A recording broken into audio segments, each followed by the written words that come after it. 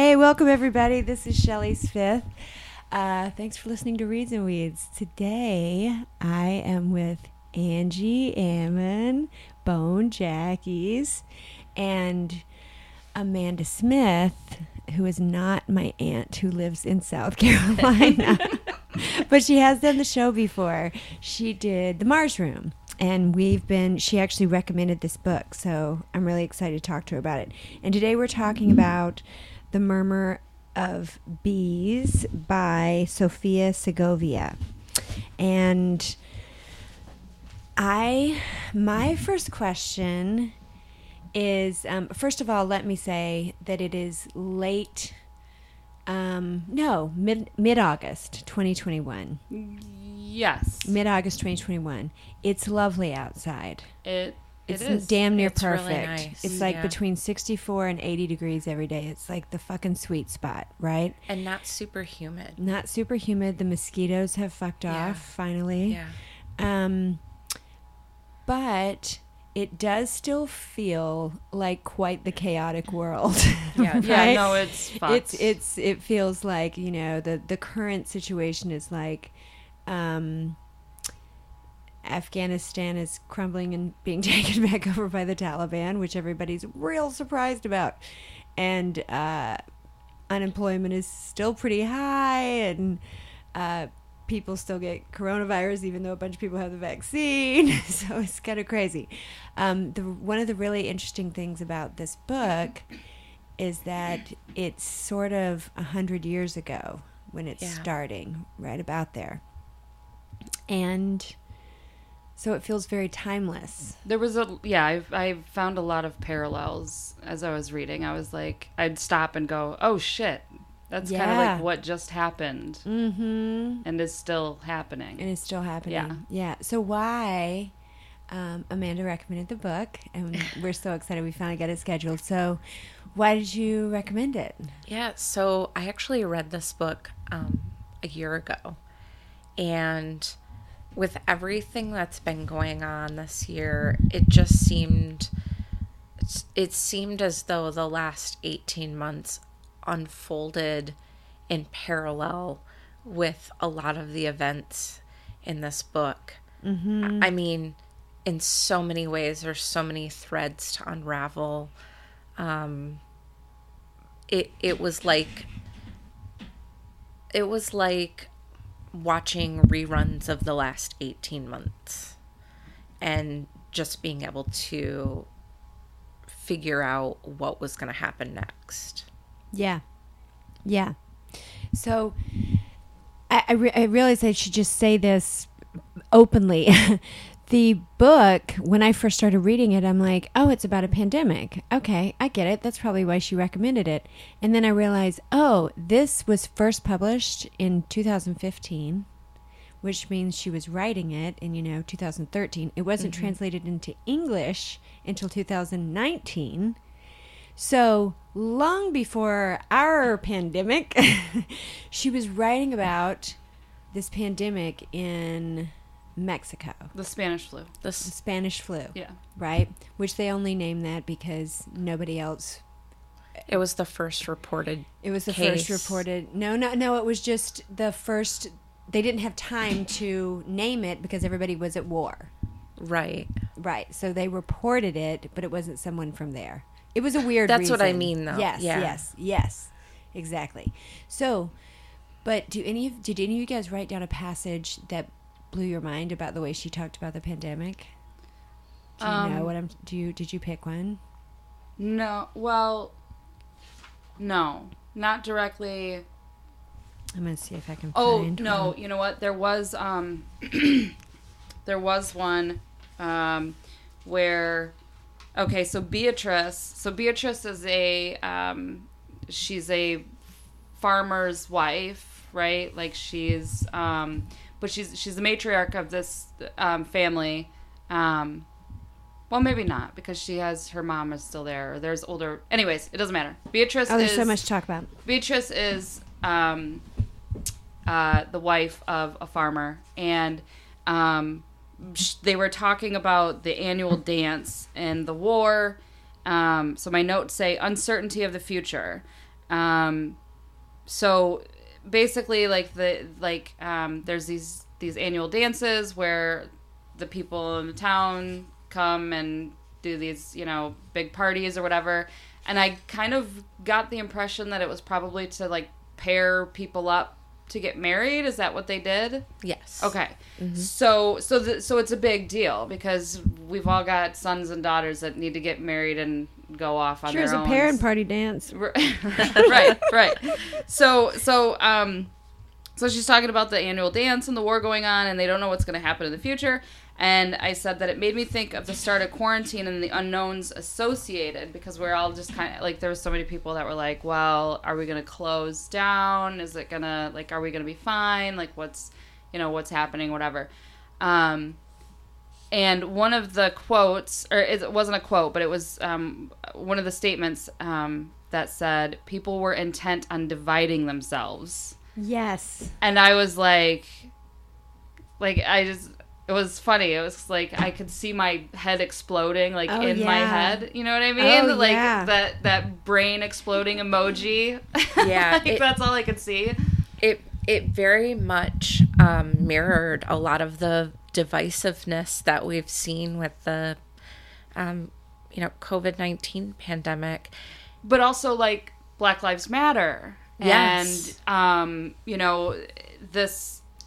I mean, obviously it's tied into COVID, but, now we've got people that are like, I ain't wearing no mask, and, Mm-hmm. and now it's, the divide between which the maskers and anti-maskers are probably all the same people that are vaccine and non-vaccine, for the most part. There's a lot of overlap there. But yeah, I mean, just COVID-19 in general and then Black Lives Matter all happening at the same time last year. And it was like, yeah, people were hell-bent on picking a side and staying, which I fully agree with, but yeah, it was like there was very little of the even the idea of like sitting down with somebody on the other side and having a conversation and actually trying to figure out what needs to happen. Yeah, so I was going to say, so this book is the story of basically one family, the Moraleses, and they're sugarcane farmers who become orange farmers.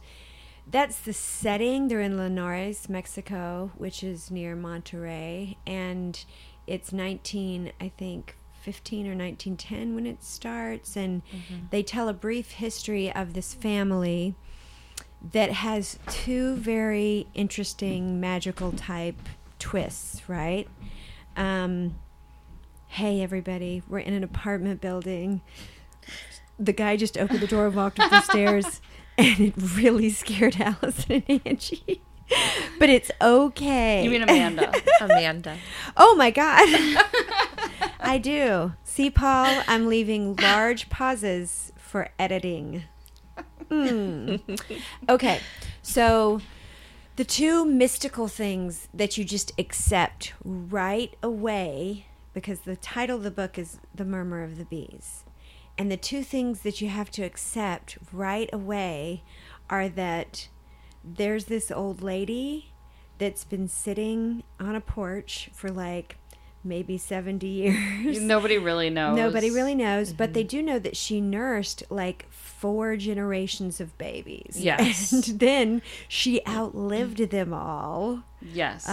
Which is never explained, and I am here for it. Okay? I'm just like, I want to know her, because she's, she doesn't even sits die. in a rocking chair. They said With her she was eyes wooden. closed. They She was described her as wooden. being wooden. Yeah, but this thing starts with her giving life to all these babies.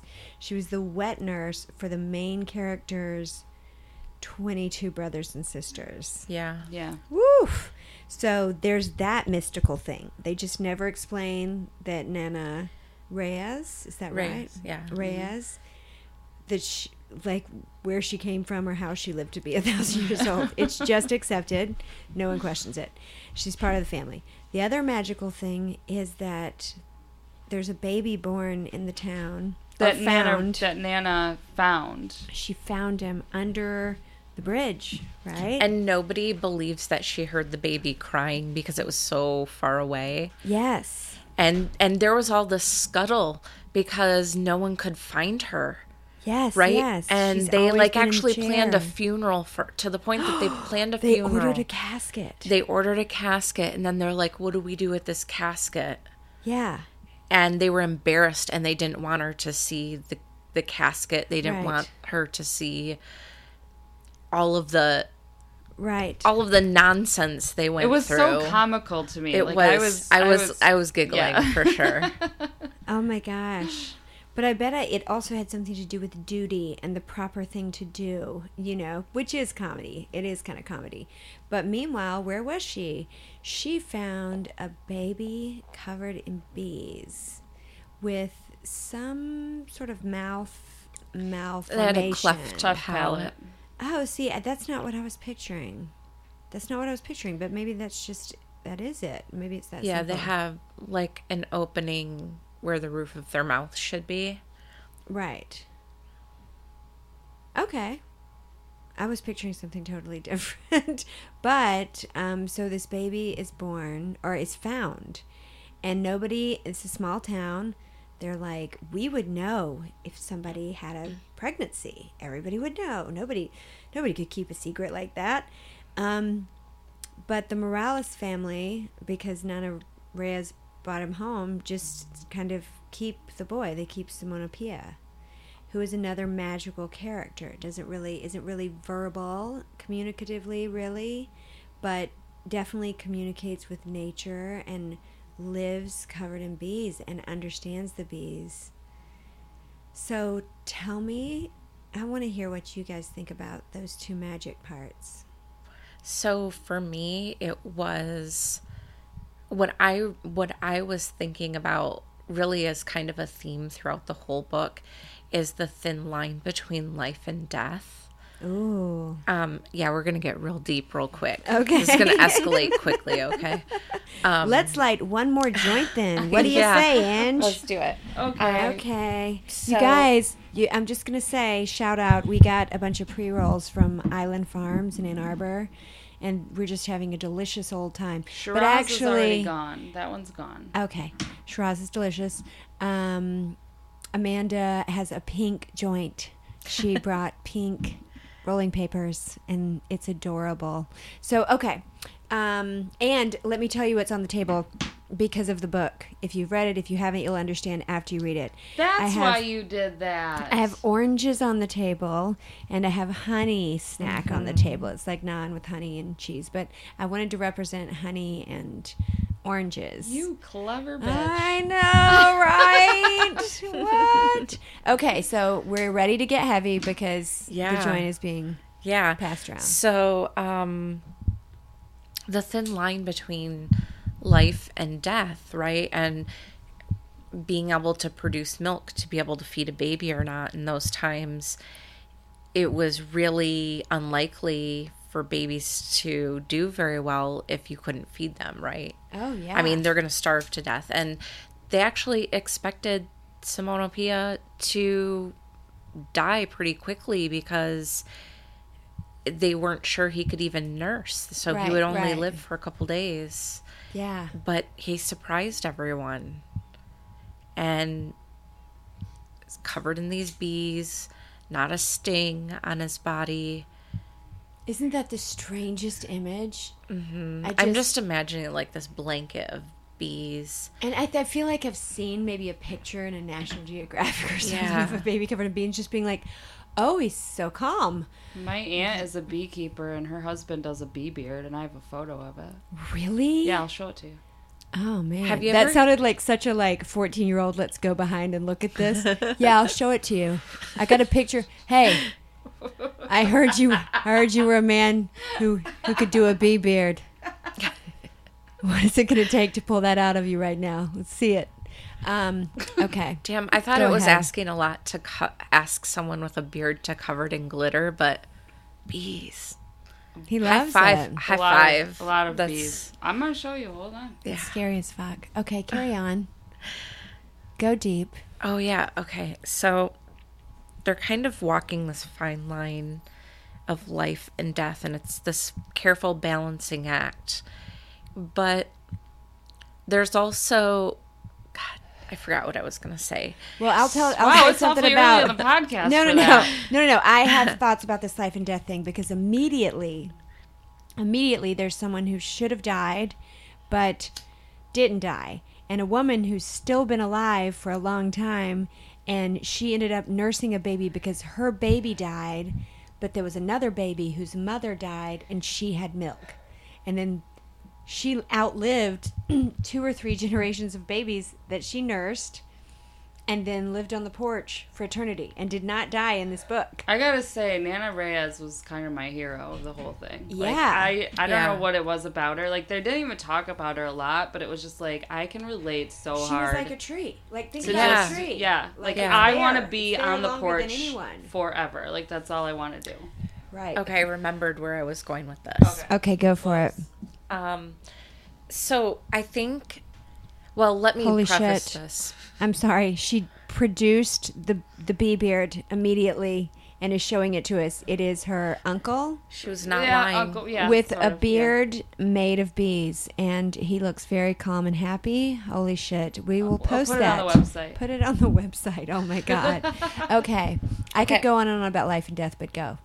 Yeah. So aside from being a volunteer who helps children with grieving, going through the grief process myself, but seeing how people at different ages grieve and taking classes on death and dying, I've really realized that we have sterilized the dying process. And think about during this time, if someone were on their deathbed, people would gather around, right? And start that grieving process. Or if they know someone's terminally ill, they can begin that grieving process. But now, like, I wasn't even involved in the planning of my dad's funeral. Like, you don't even have to see people dead anymore if you don't want. I just feel like we've really distanced ourselves from the process of death, Oh, yeah. right? And so for me, it's kind of like asking myself why that is. Is it because grieving is so hard and we're trying to protect ourselves from those things? But I think by putting so much distance between ourselves and the dying process, people are unwilling to face other things that are less significant but important in their life. Oh, yeah. It's an avoidance, right? Yeah, and the way that if either of you know what chapter this is in, because you'll know what I'm describing.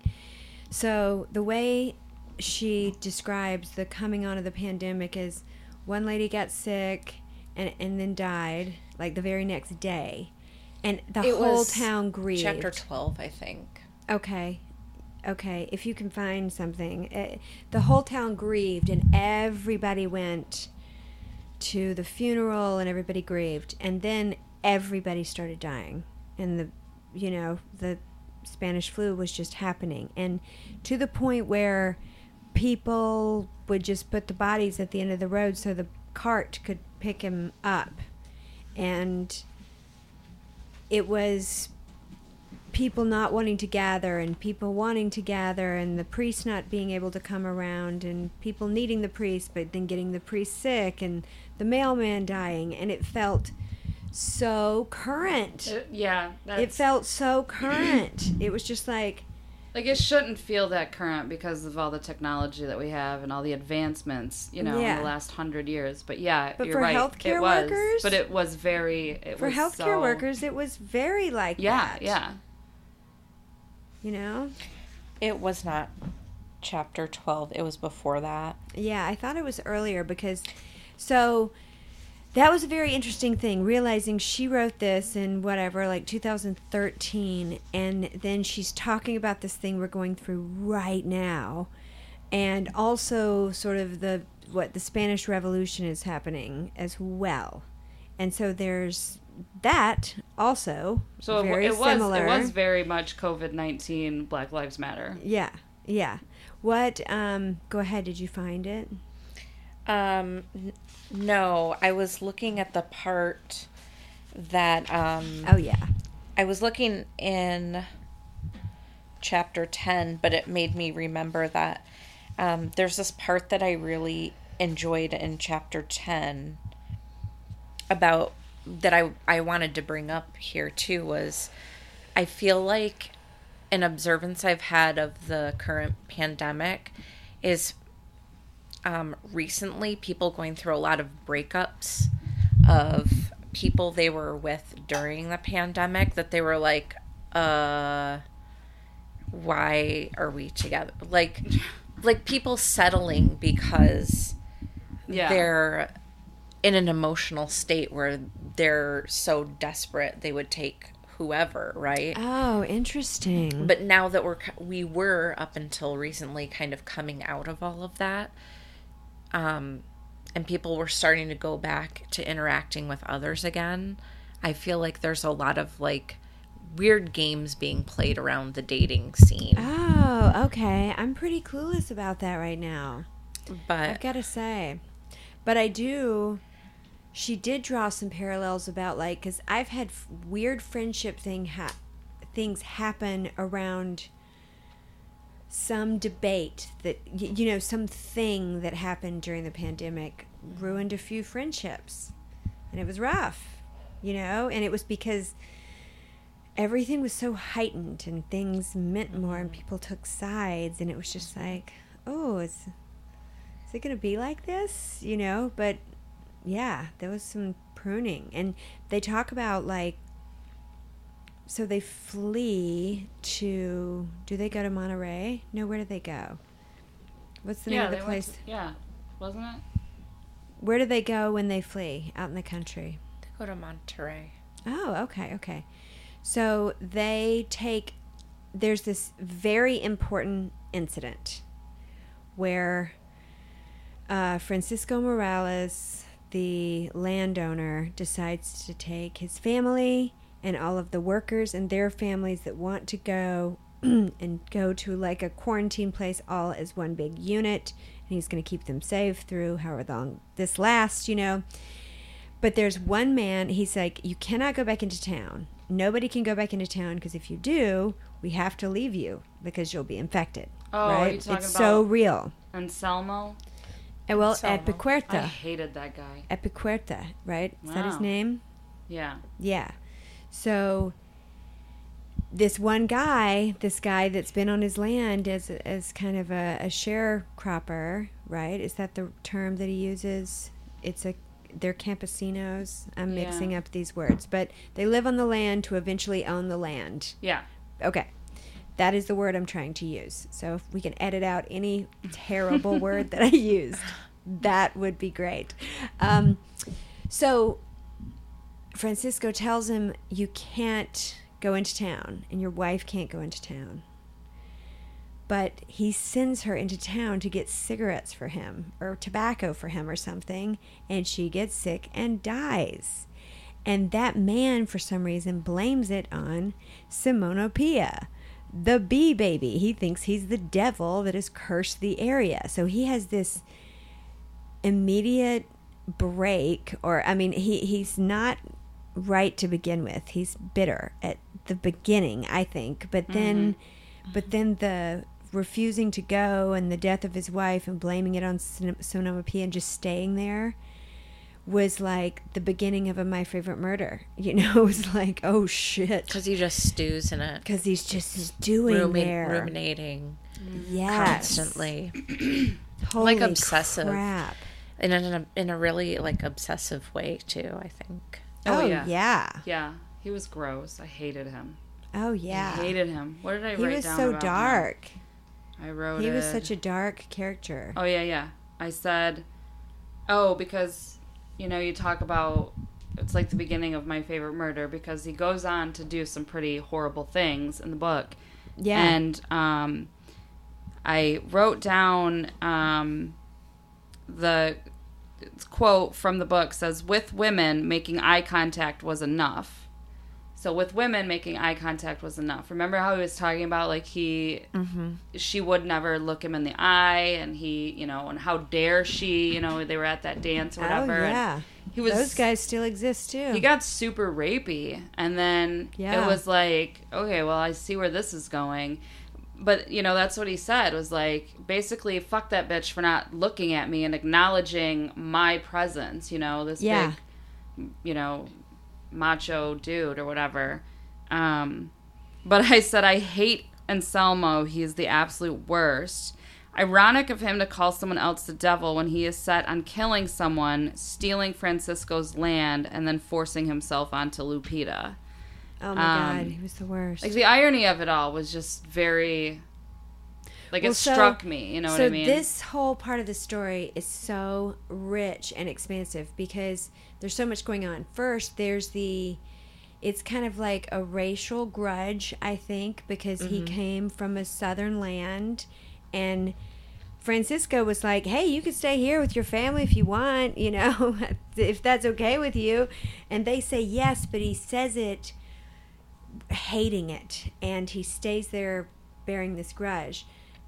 Meanwhile, he hates the baby that was born covered in bees. He just hates him. He thinks he's the devil, and he develops a hate. And the baby, as it's growing up to be Simona Pia, the boy, running around in the fields and the sugar cane and eventually the oranges and everything, living among the animals, tells stories about a coyote and a lion. And Simona Pio can kind of see all of life, like see the future and know the past and like read energies, like a mystical creature. And so this also, everybody who has a relationship with Epicuerto, it's a bad one. Right? Everybody that has, when I was thinking about all the different relationships, the ones that are with they're dark. You know, even with Francisco, they're dark. He's not nice to Beatrice when she comes. He's so antagonistic and ugh. So I think I just figured it out. Like, okay. I didn't realize this when I was reading the book, but I think the marijuana has enlightened me. Ta-da! Ta-da! I think he was sort of jealous of the bee baby, because remember, Francisco and Beatrice didn't have a son. They only had 2 daughters, so there wasn't really anybody to take over his land, which would have meant that it would possibly go to one of his workers, right? It could easily be taken over by one of his workers had he died, as opposed to it going to the family. Well, once I called him Simon because I didn't listen to the audiobook and had no idea how to pronounce most of these names. When Simon came along, you know, everybody poured all over him. You know, they were intrigued by him. They were, especially, you know, because they were like, he's not going to live for 3 days, and then he lived for 4, and then it was 4 weeks and 4 months, and you know, so you got to think that this creep was just envious of this baby because now they've technically got an heir to the fortune. You know what I mean? Anyways, he was a dick. Anyways, he was a dick. I hated him. Oh my God! Every time his name came up in the book, I was just like, I was seething. It was just oh. And this character is critical from beginning to end. It's like a background character that is the biggest the thing that this character does. All of their actions, even though they're sort of creepy in the background, really fuck things up. Yeah. So, yeah. The way the book was such a weird dynamic. The way the book was written was really, really good, though. Like I appreciate it now, but as I was reading it was very like there were certain spots that were very difficult for me, anyways. I don't speak or read Spanish, so I struggled with some of the words, and which is fine. So, but it was kind of frustrating because it was like what should have taken me, you know, a couple of minutes to get through a couple of pages took me quite a bit longer because I had to keep slowing down and okay, wait a minute, what does that word mean? Because it's translated, but I And also at the very beginning of the first couple of chapters, I was very confused because it goes from speaking in a third person point of view to a first person, and then switches back, Yeah. and you've got all these different perspectives. Now, a lot of books that I've read like that, like the name of the chapter would have been like the name of the character, that it was, that it was the first person, and this didn't do that. So I was like, I had to stop a lot and go, okay, wait a minute, where were we, 3 pages ago, and who are we now? And so it was a struggle to get through it at first, but once I got into it, it was just like, holy shit, I can't put this down. Like the way she wrote it, like it was just really from different point. Yeah, what's great about the audiobook, because I've been pruning and listening to it, and it's so lovely. So if you can get the audiobook of Murmur of Bees, there's 2 different, there's a male and a female reader, and one plays the storyteller. Okay. So the guy telling the story is the youngest and surprised son of Francisco and Beatrice, and he was like the shameful son that she had when she was so old at the age of 38, and it was such a surprise because she was already a grandmother. So that little boy is now an old man telling this story. And then the story is woven in with sort of an all-seeing narrator that is read by a woman.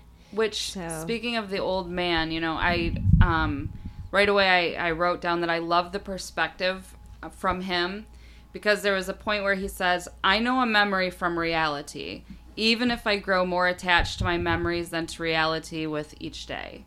And I was thinking about, like, because I used to take care of Alzheimer's patients and just, regular old people. But that was a lot of, any of them, once you got to talking with them, they would, not any of them, but some of them would make comments like, I know what's happening. I understand what's real. Like, I know that this is reality and that that's not reality. Because so many people would question, Grandma, are you sure you went down to have breakfast this morning? Everybody's, once you get past a certain age, people start questioning whether or not you're sure that you've really done something or really said something. So it's interesting just to get that perspective from him. Like, yeah, listen, I'm going to tell you right now, I get it. I know the difference between, my memories and reality and what's happening and whatever. I know this story is going to sound crazy, but I know what I'm talking about. Yeah. It was like right away I was like, fuck yeah, I like this old dude. He's cool. Yeah. And the voice on the audiobook is so good. It's because he has a very sweet voice, and so you can picture him being a little boy in the house. When he's talking about being a little boy in the house, it's just wonderful, because this little boy is in the middle of tragedy and just doesn't know it.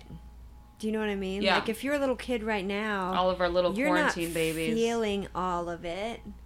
I mean, you're like, why do we have to go away to this other house for 6 months? Or why is everybody so sad and doesn't want to play with me? And where did our washerwoman go? Like, he's going through terrible things, but he can't even conceptualize all the things he's going to. That's his journey through the whole book. I didn't even realize that till like the very end. Did you know that was happening? When did you catch it? It took me a while to catch on to that. Same. Too. But it was nice seeing it through his eyes, like you said, because you can really relate to the part when he talks about being a child. And I was thinking about my 2 children and going through the pandemic, and they're just in the last 2 weeks returning to school in person for the first time in 18 months. Oh my God. And so the last time my daughter stepped foot in a school, she was in kindergarten. Now she's in 2nd grade. Wow. Yeah. Bizarre. Oh, it's Connor so was in weird. middle school, and now he's in junior high. So he's in a completely different building. With no sort of transition. Oh, whatsoever. weird. No. Oh. That sucks. Yeah. Oh my God. But they're probably super psyched, right? They were so happy. Oh my God, of course. My daughter's best friend sits behind her. Oh my gosh. God bless that teacher because she's in for a ride this year. Holy shit. Oh, you know what's funny is I loved the sort of the whole little tale of him not wanting to go to school. Francisco yes. Jr. Hysterical. and finding ways so to funny. get out of school. And so what's another thing that I loved about this book was it encompasses so much of life. Like, I think I know a lot about Beatrice's life. And I also think I know a lot about Simona Pia's life. And I think I know, do you know what I mean? Like, every character in the book feels like full and imaginable. You're like, oh, okay, I know this guy. This guy who's like a light-skinned landowner, but he's really trying hard to do his best. But some people are just going to hate him. And he's taking some risks, but he's really wanting to do right by his family, and he really loves his wife, but he has to make some tough choices. I'm like, I get it. I can see this person, you know. He's trying really hard to do the right thing for the right reason. Yeah. His intentions are good. Yeah. And the communication between, so there's all the mystical stuff, and then there's this weird, like, agrarian land takeover government. I don't even know if I understand all that. All I could picture in my head, because when I read, I can see all of it in my mind, like I'm watching a movie. And all I could picture in my head was like, you know those old war movies that you watch of like Vietnam and like the people being like just dropped down from helicopters and planes and like running forward, and they're like on a hill and there's trees and they're like running down this hill and shooting. Like, that's all I could picture. So I don't know, like, I have no other reference. So I don't really know, but like that's all I could see in my head was like a takeover, like this just like this army of people, and obviously it would have been different weapons probably. I think I was picturing like little sneaky policy changes that slowly took land away from landowners. And so everybody was trying to play this game. Well, that's not as exciting looking in my head. It's not, but I feel like that's what was happening. Like, there was a way of life, and then it started changing because of the government and because of other countries and all this stuff. And then there was sort of racial conflict. There was a pandemic. There was then the change of the crop from sugar cane to orange trees. When that happens in an area, like if an area goes from almost all peaches to almost all soybeans, that changes everyone's lives. So interesting fact. It's interesting listening to your perspectives on this book. Because we're both wrong. No. There's no wrong, Angie. No, I just think that's what's cool about a book club, man. Well, Not so in the weed. I speak Spanish. Oh. And Oh. but it's interesting hearing your perspective. So anytime you translate something from one language to another, you lose a little bit of the nuance. Mm-hmm. Yeah, oh yeah. There's a bit that gets lost in translation. So the parts of the book that were in Spanish, I appreciated because I could understand it in the language it was originally written in. And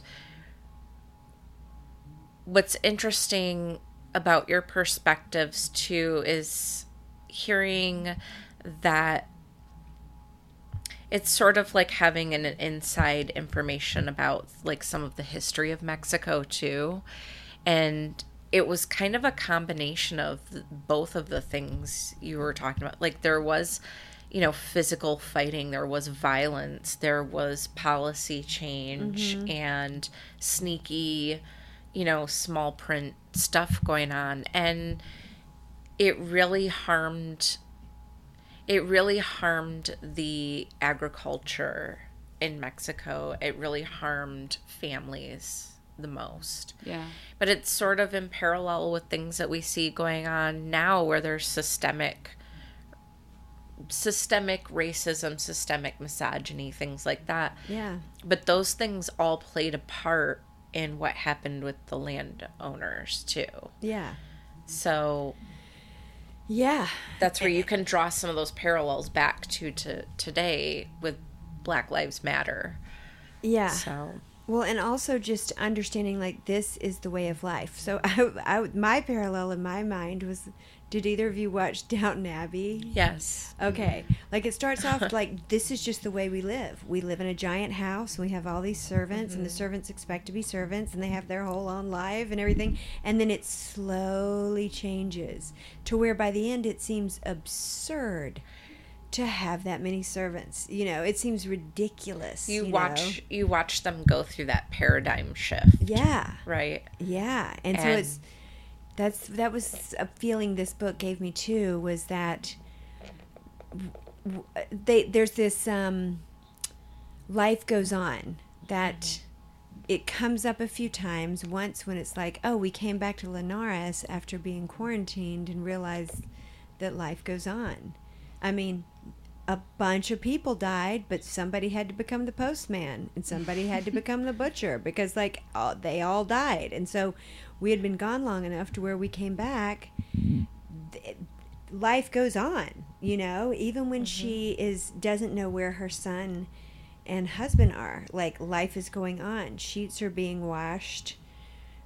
Soup is being served, you know, and that sort of over so many years, just life goes on. And that's part of the death process as well, right? Is like the what happens after. Because eventually you get to a point where grieving can't just be all you do. Like, you also have to keep going on. Oh, yeah. And I think that's where some of that spiritual, magical aspect comes into play around the bees and the symbol of bees too, right? What do bees symbolize? Hard work, collaboration, community, They're abundance, magic. growth. They make honey. They are magic themselves. And so when you think about and the they symbolism, pollinate. They make all the shit work. They are very important. and if you think about the events in the book and the symbolism of bees and how those two things come together, I think they kind of converge in this book. Oh, yeah. Huh. I didn't think of that. The bees are more of like an allegory, right? Oh, interesting. I will say that I don't like how they, like, in the olden days when people died and you were just expected to get up and keep going. I don't like that. I don't think that was... I think it's been a different... Like, I think everybody's done it different. But I mean, like, even Beatrice, after Lupita died, you know, she was like, well, I have to do it. You know, the sheets have to be changed. The fucking whatever has to be done. And it was like... Because she said something like, well, the sheets get changed on Thursdays, you know, or whatever. And it was just very matter of fact, like, these are the things that we do. I think that's how she deals. But she also, without giving away too much of the book, you know, there's another situation that's very tragic that happens to her. And that time she took a little bit more time to mourn. Oh, yeah. So, you know, it's like, is it just because of the relationship she had with those people? Yeah. Which could be, but I don't know. I just feel like, you know, there wasn't a lot of time for grieving, and well, I think they were trained because, like, okay, so just today I'm reading some news article about the healthcare industry projections are dire because all the people that have gone through the pandemic burning out in the medical fields, they want to go do something else. And not as many people are wanting to go in those, people are burnt out, right? And so they kind of it's hard for them to have that much compassion. Like I think if you live through a tragedy like the Spanish flu and you've seen literally piles of bodies and most of the people that you know died, it just changes your brain. Period. I would have to disagree with that just because I was a healthcare worker for a long time and I've cleaned dead bodies. I've held hands of people that have died. Some of them I was close to because I cared for them for a long time, and some of them, may have just gotten to the facility, within the week, and they were literally just put there to die. I don't deal well with death. I just don't. And you would think that I would have. I remember actually I had a patient die. And I was really close to her, and I just loved her so much. She was really a giant pain in the ass, to be truthful, but she had Alzheimer's really bad. But I loved her, and she died the night that me and another employee were the only ones down the hall. So that meant that we had to be the ones to clean her body before the funeral home came and picked her up, and I had to go and ask somebody else to step in because I could not physically handle it. And I remember the nurse pulling me aside and being like, "You're going to have to get it together because you have a job to do." And it's like, a woman just died. Like this woman is dead, and I was very close to her, and now you guys are expecting for me to go in there and get her funeral home ready. Like, I cannot handle it. That wasn't my first dead body, it was probably like my 6th or my 7th at that point, but I could not handle it. I'm really glad you're not in that industry anymore. Oh, shit, me too. Like, there's people, I remember when my dad was in hospice, there were people there that just felt like that was their calling. Like, they were good at handling it, and that's why they were there, because they were good at handling it, and they knew that. My friend Kristen's sister led a group called the Threshold Choir, and this is a group that maybe you've heard about, but they sing people through.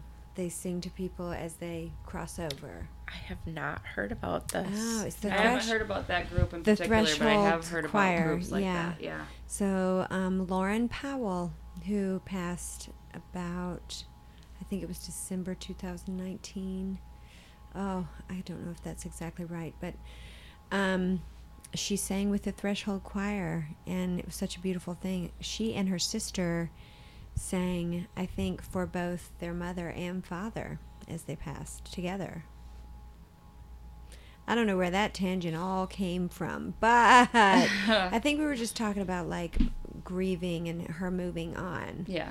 The difference between her moving on between different things. But also, there's this very telling, like, foreshadowing type passage where they explain how Beatrice knew how her life was supposed to go.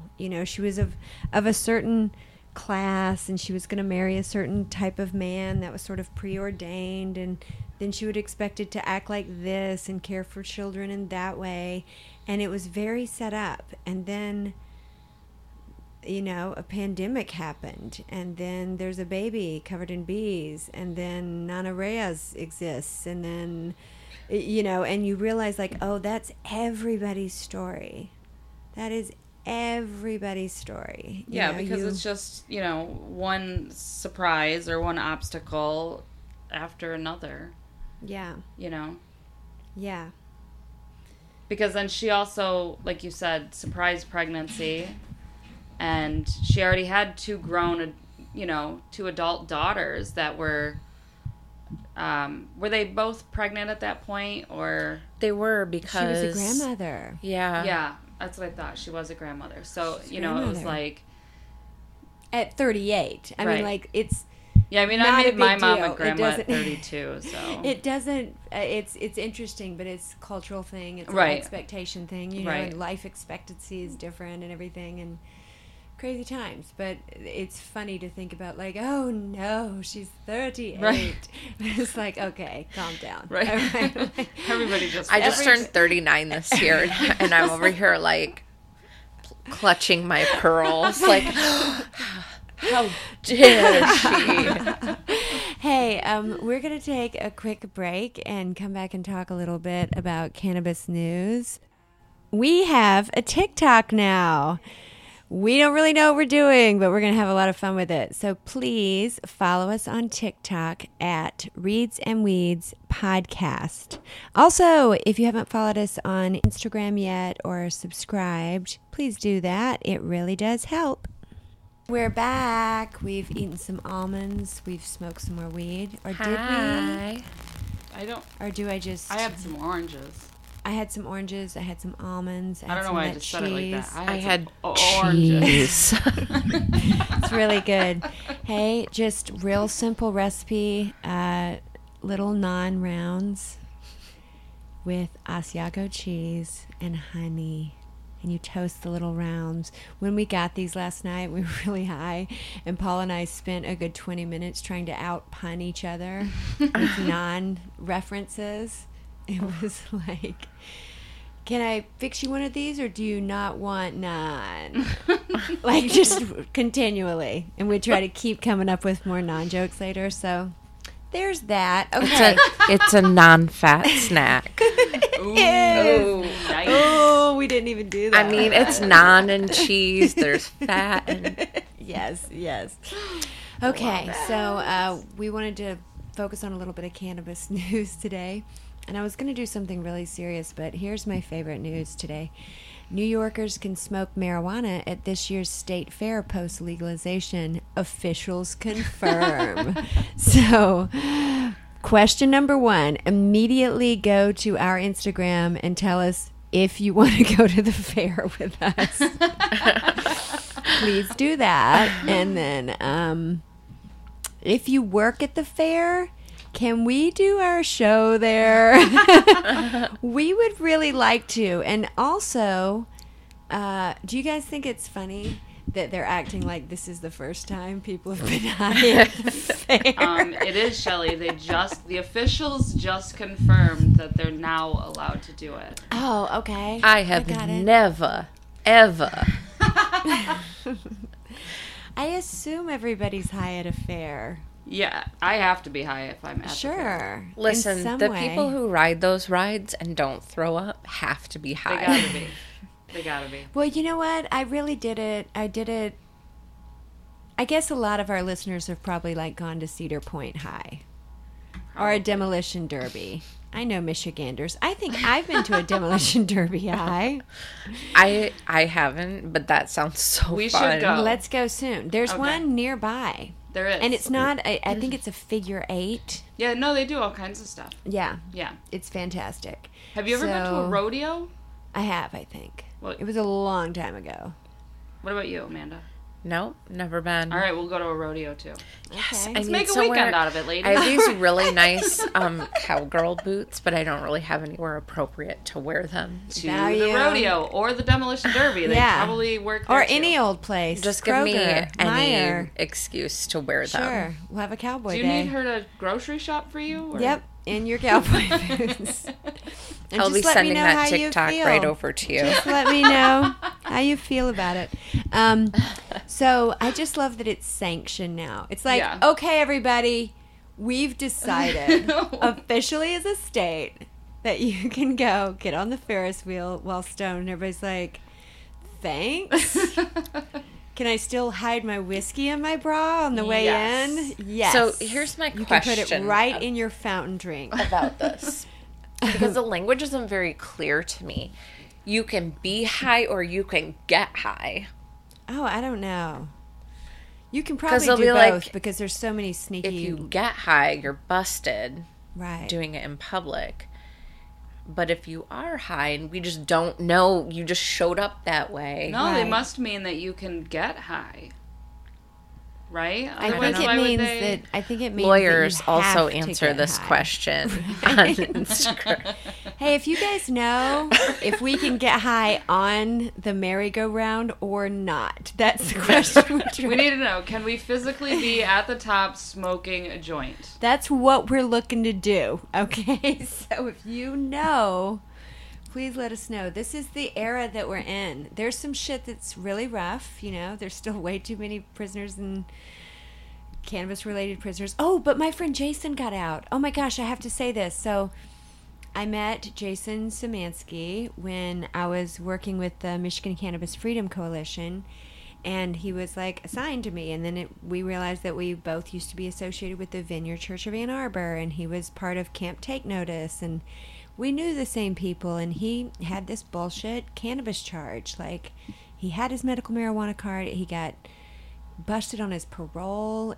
He's like, no, I have a card. And he was 3 more years. And so Jason got out last week.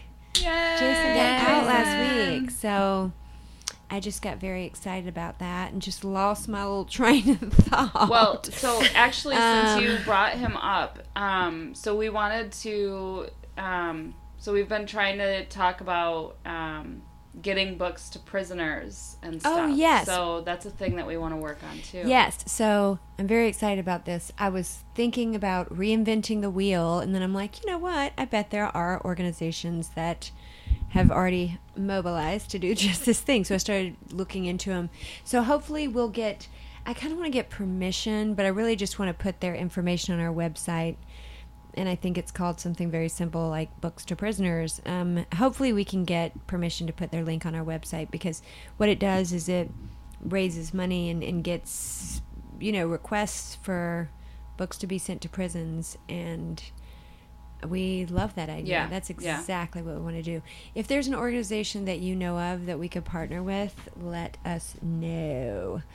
Yeah.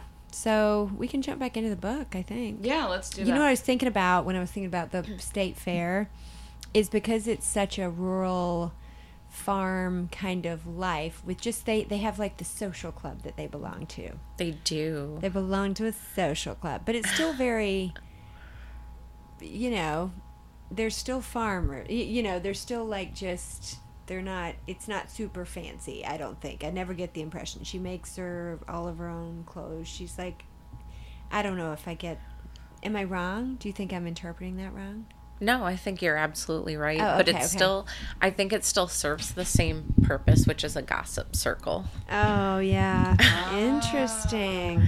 Like a book. Yeah. You don't have to be Yeah. rich to gossip, right? Oh, no. Everybody does it in their own special way. Mm-hmm. It's great. It's great. Except for Oh, me. shit, you guys. I have to tell you something really funny. Shout out at Ellie Isn't That Funny. She'll appreciate this. I officiated her wedding on Saturday. And a request of hers was that I... Congratulations. Yes, congratulations. It was so short and sweet and perfect. It was great. And one of her requests was she wanted me to say, you know, we're gathered here to marry these two. If any of you have any cause why they should not be married, well, you've had 5 years, so you can just hold tight, okay? But... tell me later, because I love gossip. That's the joke that she went. I was like, I get to say that joke in front of your family? This is the greatest. Oh my God. Okay. Derailed. Were you ever on a Reads and Weeds where we had the choo-choo? Do you remember the choo-choo? Maybe vaguely. We used to put, as a symbol for me to get my ass Yes. back on track, we Yes. would have choo-choo, like the train is derailed. Yeah. And at any moment, people could pick up the paper and be like, choo-choo. Like, where did the train go? So this might have been one of those times. Or somebody needed to pick up the train for you. Yeah. Okay. Everything's fine. No, this state fair thing reminded me of when they went to go see, like, how pivotal it was that the whole town was excited about the underwater singer. Oh, yes. And the build up to it was so big and so innocent and just petty. And it led to just the worst thing. Yeah. And it's so weird just that Simona Pia, the way he internalizes the choice to go, and he kind of ignores the bees. he's detached from the bees because he wants to see this spectacle. Mm-hmm. And it feels like such a, even though he can see the future, I guess, you know, because he knows this is going to happen to some degree, right? Well, The coyote remember lion the thing? coyote and the lion. I think that he had an idea of who the coyote and lion was, and I think he was just slightly off about which one was the lion. Like, he didn't quite have all the he didn't pieces have of all the puzzle. pieces, right? And I think Yeah. he made mention of that in like some way, that he just kind of didn't understand how everything fit together. But yeah, I think that he definitely had. I think he had the idea that he was the lion and not Francisco, whereas had he knew that it was, you know, for sure who it was, then, you know, he could have probably prevented some tragedy. But Oh my God, I just thought of something that was so important to me about this book. I can't believe I almost forgot this. Early pandemic, when I didn't have anything to do, I started making masks. Do you remember I was sewing masks? I remember that. And I had 2 sewing machines on this table and would sit and watch this tiny laptop, watch like TV shows, and sew all day with just breaks to go like take little walks and stuff. So this obsession, when Beatrice goes through tragedy, she, like, her husband knew it was so important to go back to their old house and get her sewing machine and bring it out to the house where they were quarantined. And it was so interesting because they just describe it. He goes to the place, he gets he gets it, he comes back. He says a little bit about how if there's no life in the house, it kind of like gets dusty and all that. And he notices that, and he cleans some things, and then he brings back the sewing machine, and it's her solace during several times of her life. And I was like, man, I get it. Yeah. I did it. You can spend a lot of time like fixing the bobbin and cleaning The it dissociation. and, yeah, the rhythmic, the cutting sounds, like all of that. I was like, yeah, I get that. It was so specific. I'm like, that's a very specific memory, like sewing during a pandemic. You know? there was a part of the book that I found really, well, there were a couple of different parts of the book that I found to be really funny, like just kind of silly, you know, in ways.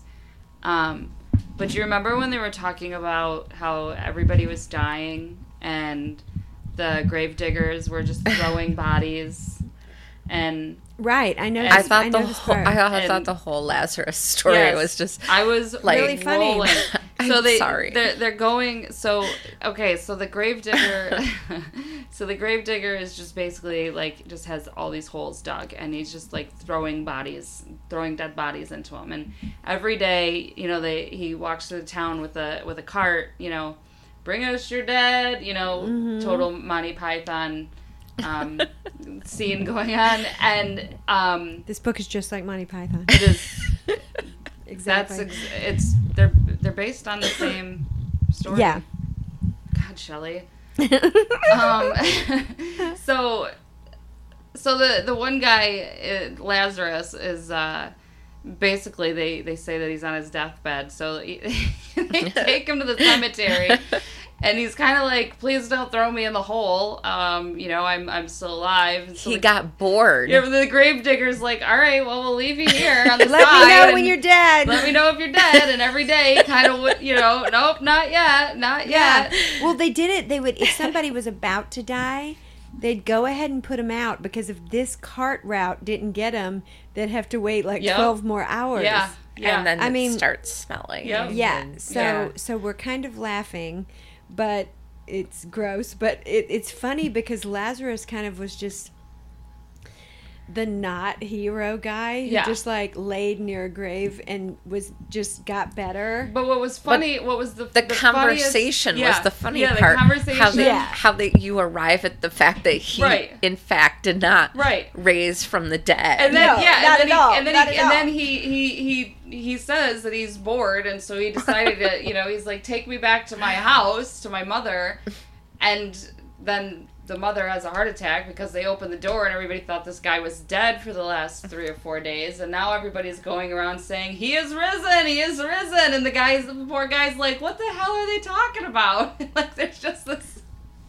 very confusing and it gets to the dialogue. level, like, this goes so absurdly far that it gets to the priest who is there to verify He that a needs to true win. miracle has happened. The priest needed a win. Bad. He It was did. so funny. Mm-hmm. It was so funny. And then he could... he, like, rises like Jesus, and then you can never get laid. He could never get laid because ladies were like, They wouldn't ew, touch he it. was beside that dead body. Ruined his life. He comes back to life, becomes a temporarily weird child star, then never gets laid. That's rough, Lazarus. Sorry, man. That was Now pretty I funny. bet he wish he would have just rolled over into that I know hole. it. I know it. Mm. How that was so funny. Every day he was, are you dead yet? Nope. Nope, not dead yet. All right, I'll check in tomorrow. But the way the conversation goes, too, it's Yeah. like, wait, okay, so you mean to tell me you weren't actually Right. dead? And the number of times the priest has to ask the question. Yeah. And he's like, no, I was just bored. I was just bored. He never made any claims. It's just the town reacted to everything. It's absurd.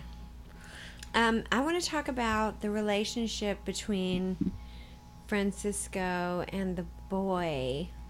I mean, Francisco and Simona Pia. So he would have been 12?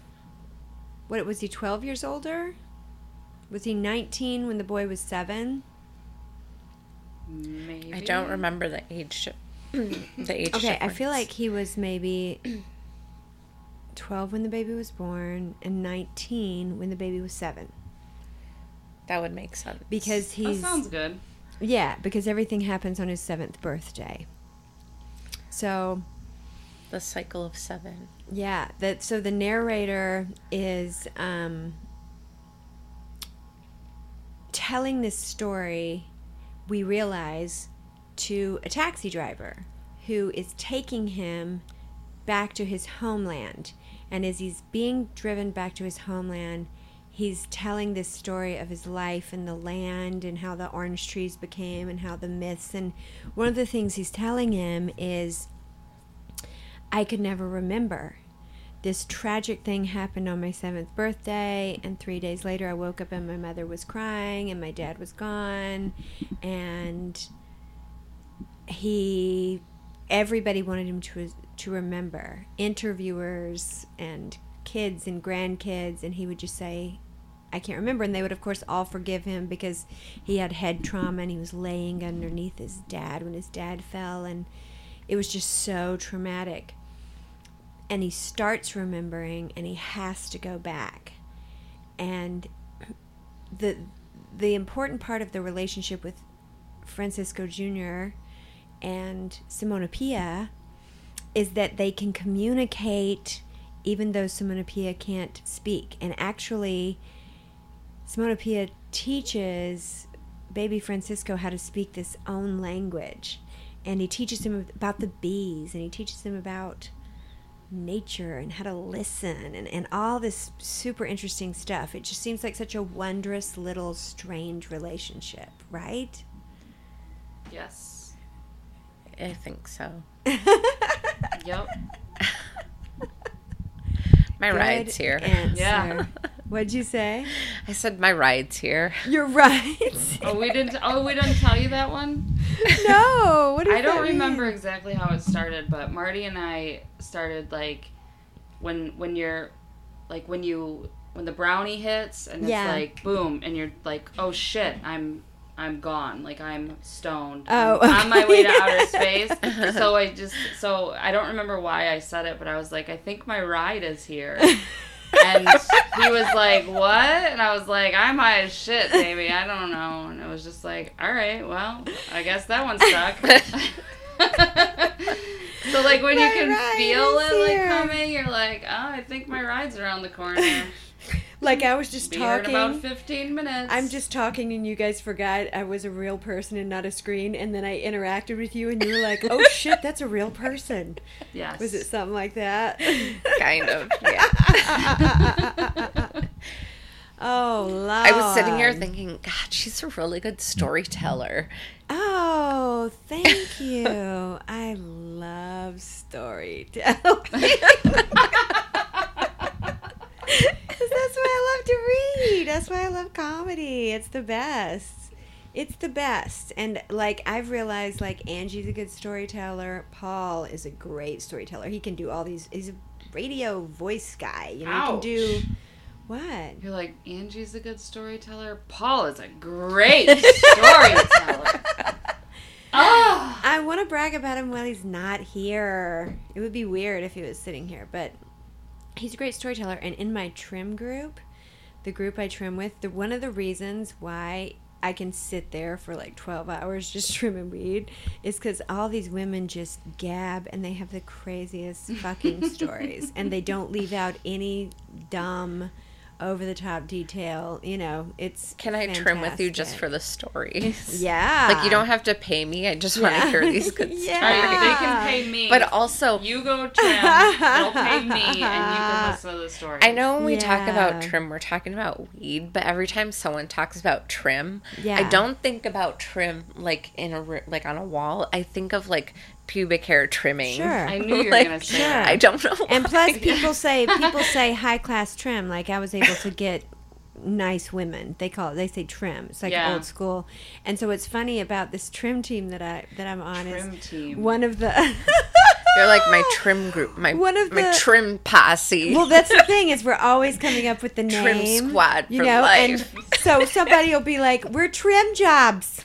Get it? Trim jobs. What? We do trim jobs." We're like, we're not that we No, can't no, we're do not doing that. that. That's not what we can do. I'm like, how about scissor sisters?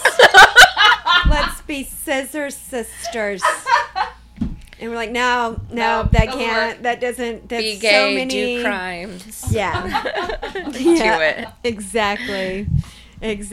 Instead of stay sexy, don't get murdered. It's like, oh shit. So I appreciate that. So Simonopeia, and there's this very critical thing where even though Simonopeia is seen by some people as a freak and some people are scared of him, he's basically accepted and beloved with a facial deformity, not much language, but totally in tune with the land and the bees, and changes the course of events several times. So one is you get the sense that Simonopeia lives with the bees, communicates with the bees. They stay with him and are covering him most of the time. And so he travels like a bee. He's all around the forest and knows everything.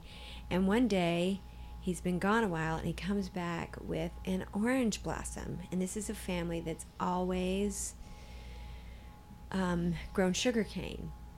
But he comes and shows it to his godfather, Francisco, the landowner, and Francisco immediately knows that everything's about to change. Like, immediately. All Simonopeia does is show up after being gone for 3 or 4 days with an orange blossom, because he realizes, like, oh, oranges survive here.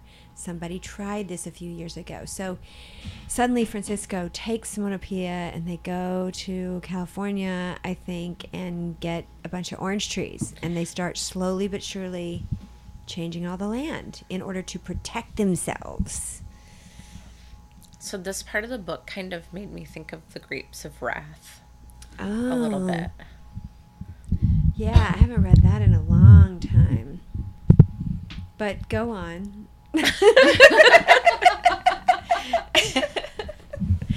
Okay, so I think it was just when you were talking about how they had to like pick up and pivot and change really quickly. It made me think of like the overall theme of that book is changing, right? Which everybody had to do during the pandemic. It was like, Oh, yeah. we have to adapt. And Yeah. I think part of the work shortage is people realized that they can go start their own business and get treated the way they want to get treated and not have to deal with that and be in charge of their income.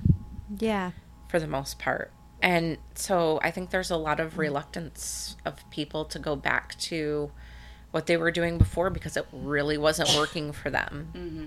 Yeah. Or they realized they always thought they wouldn't want to be home and they do want to be home. Or they realized that there's a need out there. Like some people I think went towards a need. Like I want to become a social policy person now. Or I want to maybe become a healthcare worker now.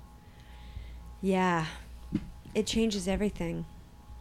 But so that having to like pick up and change quickly is what made me think of the Grapes of Wrath. And I forgot to mention that earlier. So it's a political movement too, because some little tiny law, this is another one of those bits of the book that just felt so current, because there's this little bit of the law that says you have to use the land every year, and then there's some exclusion about orange trees. And he knew the man that put that on there just basically to protect himself.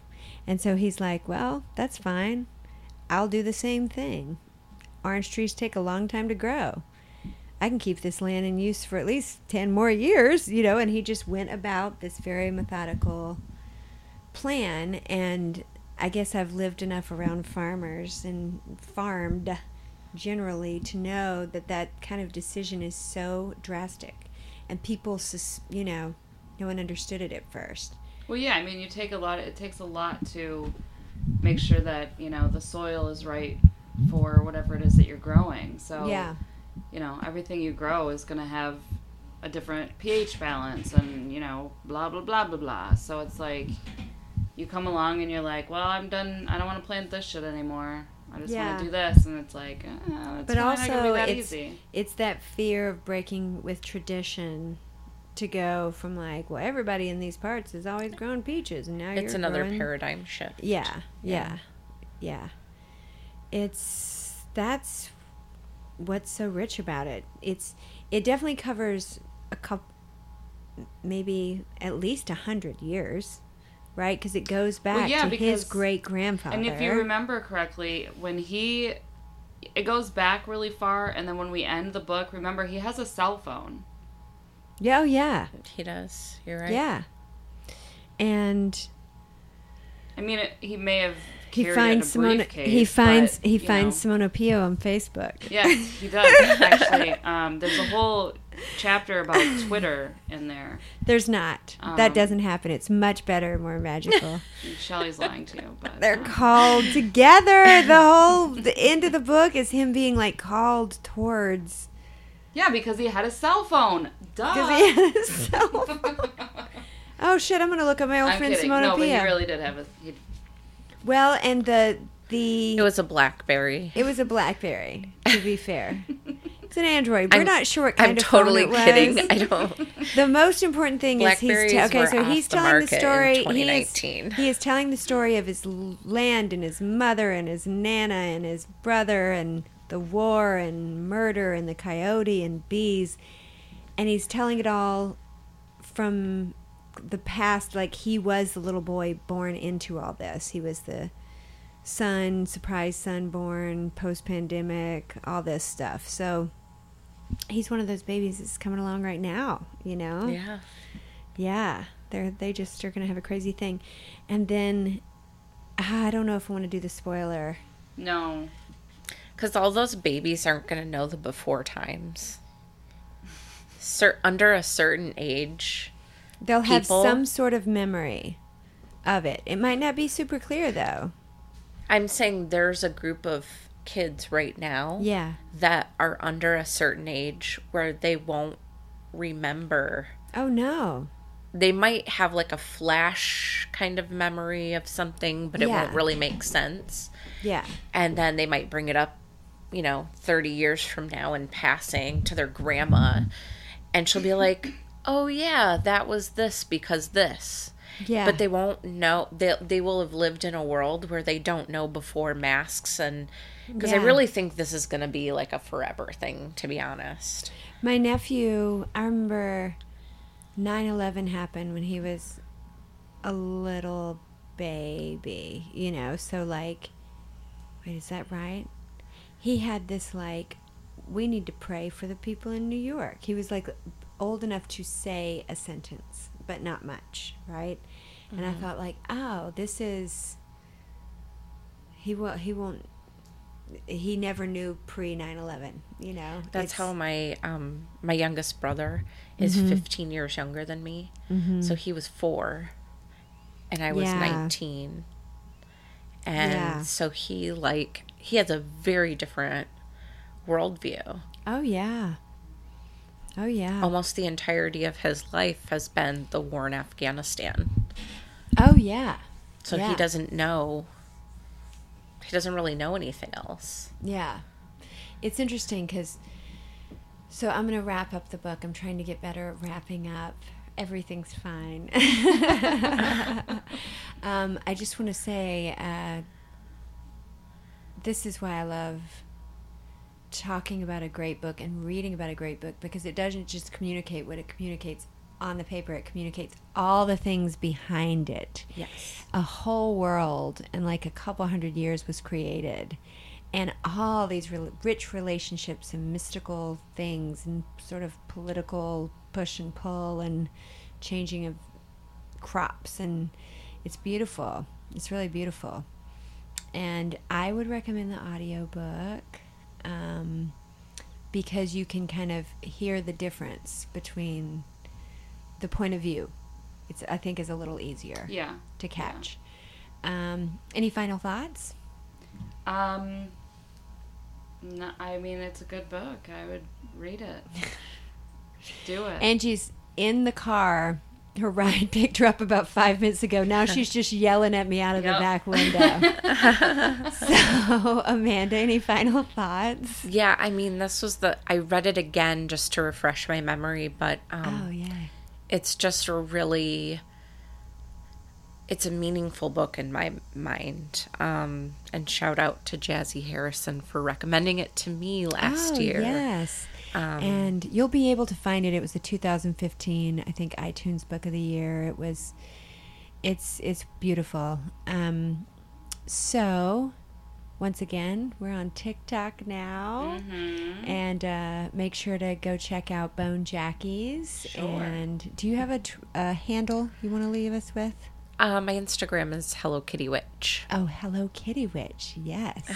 And of course, follow us on @Reads and Weeds at Instagram and @Reads and Weeds Podcast on TikTok. Bye.